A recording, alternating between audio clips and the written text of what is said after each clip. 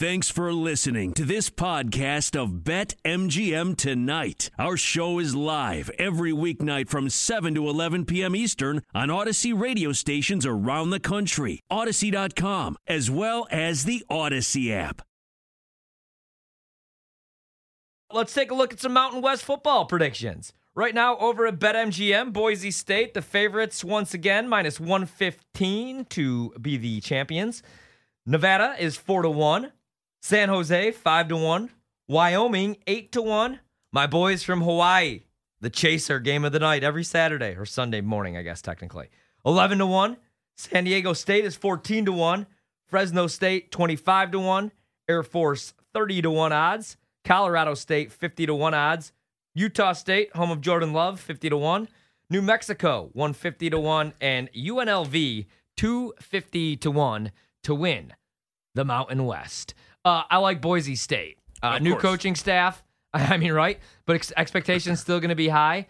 I expect them to win the Mountain West. I'd probably just be boring and take Boise State minus 115 and not look for any plus money there. But the one thing I am looking at is their non-conference schedule is a little bit tougher than usual.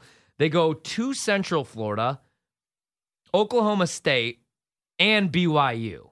So that's tough. That's 3 tough road games, especially Central Florida and Oklahoma State, and then BYU will probably, of course, be a pick'em. They got a new play caller, but again, they averaged 33.9 points per game last year. That's Tim Plow. You put some respect on that new offensive coordinator there. They have 2 quarterbacks that they could roll with. They got Jack Sears is coming back. They'll go with the dual threat.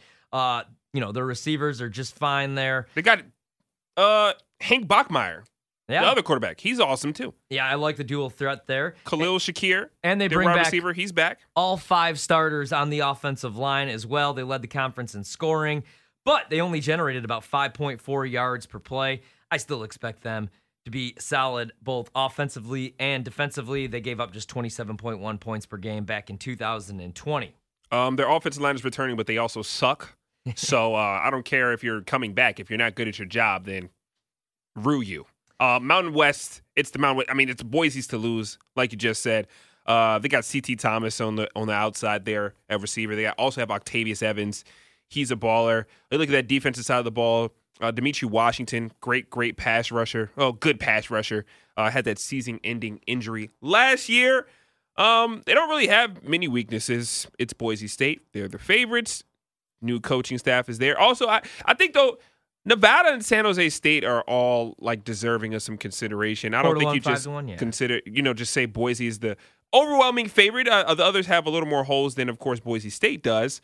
Also, Fresno State might be an intriguing sleeper as well. But yeah, defense has to play better. Allowed 27.1 points per game in 2020. That's the highest mark since joining the Mountain West. Yeah.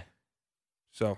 There we have it. If I was going to make a value pick, who I would look at, and they were terrible last year. I think they finished 2-4. But Wyoming at 8-1, that's not a bad price, right? Because Sean Chambers got hurt, and the offense absolutely stunk when he went down. But still, like if you look at what they're going to try to do, they're going to look to run the football. And I think that they'll be successful doing so. The passing attack, now they don't really need an elite passing attack to win the conference. They just have to be able to run the football for 4 or 5 yards per pop. And if you look at them defensively, I think they're going to have one of the top defenses in the Mountain West. They bring back 9 starters, and they only gave up like 21 points per game last year, 4.9 yards per play. So if I'm making a case for a team that's maybe a sleeper plus money, I would probably look towards Wyoming, 8-1 to win the conference, or maybe even Air Force, man. Air Force 3-3 last year, but the year before that they went 11-2. Obviously, like with all these teams in the Mountain West, there's going to be some questions, but Air Force led the Mountain West in scoring defense and only gave up 5.1 yards per play. I like Nevada. I think Nevada would probably be my pick. I know it's a little weird because they, of course, have the second most odds. You might call me someone that's afraid of challenges and going really big, but no, 3 consecutive winning seasons, and they went to a bowl game last year. They're right there, plus 400 odds. Carson Strong, 27 touchdowns in 2020. They got Romeo Doubs coming back, Elijah Cooks, Melquan Stovall, tight end Cole Turner will be back. Their offensive line, They have to step up, allowed 20 sacks last year. That's not great. Only thing that I have a question about with Nevada, shout out to Jay Norville, the coach there, like you just said. This is probably the best squad he's taken over in Nevada since he's been there in his past 4 years. They play Boise State on October 2nd. And their defense kind of stinks. So if you have to overcome Boise State, and that's going to be a huge test to see who's really the wearing the big pants in this Mountain West Conference. Like you said, their defense, they got Brian Ward, improved the team's defense last year drastically. They limited teams to 23.3 points per game. That's down from 31.9, almost 32 points per game the prior season. Talking about yards per snap, that they allowed 5.4 last year. That's down from 6.1.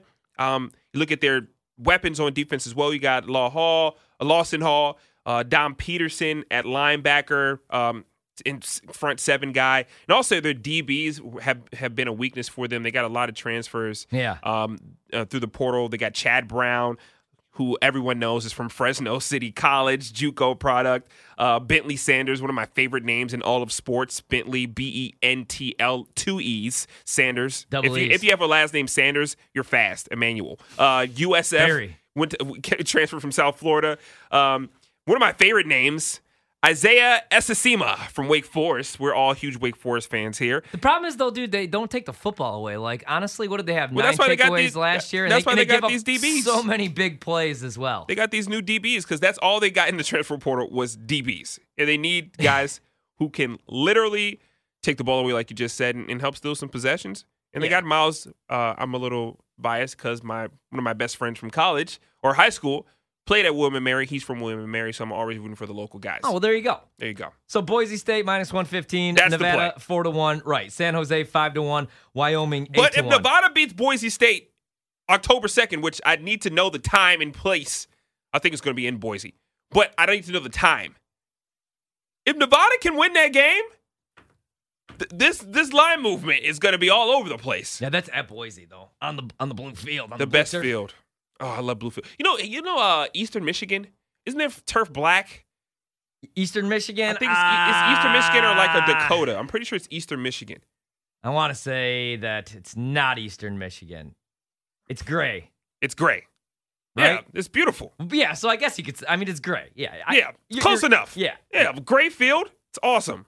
The only thing about dark colored fields is that in the freaking heat of football season, the last thing you want is dark turf to hold all that heat in. Oh my gosh. Yeah. I can just smell the turf beads burning right now during practice, and my cleats would be on freaking fire. And of course, all defensive players want to feel like they're in actually a skill position, especially like the defensive line, the linebackers, and those guys. So you get like these really like thin Adi Zero Adidas cleats that weigh like 1 ounce. And they're just so thin. So you're basically walking on the ground, but you can't feel it. Like it's like you're out there playing in socks. I know. But the heat just goes right through your feet. I just hate turf. I hate turf burn. I mean, it's turf burn. I've got scars on my legs that will never heal. No, from just skidding and falling on turf. Also, the beads. You take one step past the football field, turf beads are in all your clothes, you fall on the ground, goes in your eyes. You have turf. I've had turf beads taken out of my eyes during games like a billion times. It's terrible stuff. I hate turf. But I also would never play on grass. So there you have it. Yeah. Pick your poison. No. Yeah. I almost just swore. Texas and Oklahoma looking to leave the Big 12 and join the SEC. What do you think about that? It would be, that'd be 16 schools in the SEC. I don't like it. I don't want to see Texas in the SEC. I'm riding with everyone in the Big 12 who's going to be pissed off. Although, I'll tell you one good thing. Go ahead. Oklahoma would probably never make it to the college football playoff ever again. That's true. I never want to see Oklahoma or Notre Dame ever in the college football playoff. Well, Oklahoma fans are like, yeah, we have a chance to prove ourselves. You're 0-5 against the BCS, against the SEC in the BCS championship games and CFP semifinals. Like, you literally have never done anything. So, no. Well, you know who else? The Longhorns would benefit, though, if you can move over the Longhorn Network. Well, yeah. That's a big deal. I hate the Longhorn Network just because I don't have it. I mean, I got it last year because, those 3 games that you actually want to watch on it, you need to jump on it. Texas A&M really does not want Texas in the SEC. They want to be the only Texas team in the SEC. Yeah. Did you see Kirk Bowles today says, I'm told Texas A&M and Missouri would be a hard no to this move. Only 2 more needed to block an invitation to Texas. I don't really like a whole lot of change. Like, I hated when Rutgers and Maryland came to the Big Ten. Especially, like, Maryland, okay, maybe it makes a little bit more sense. Maryland also stinks, though. Well, I miss them in the ACC, but I hate Rutgers in the Big Ten.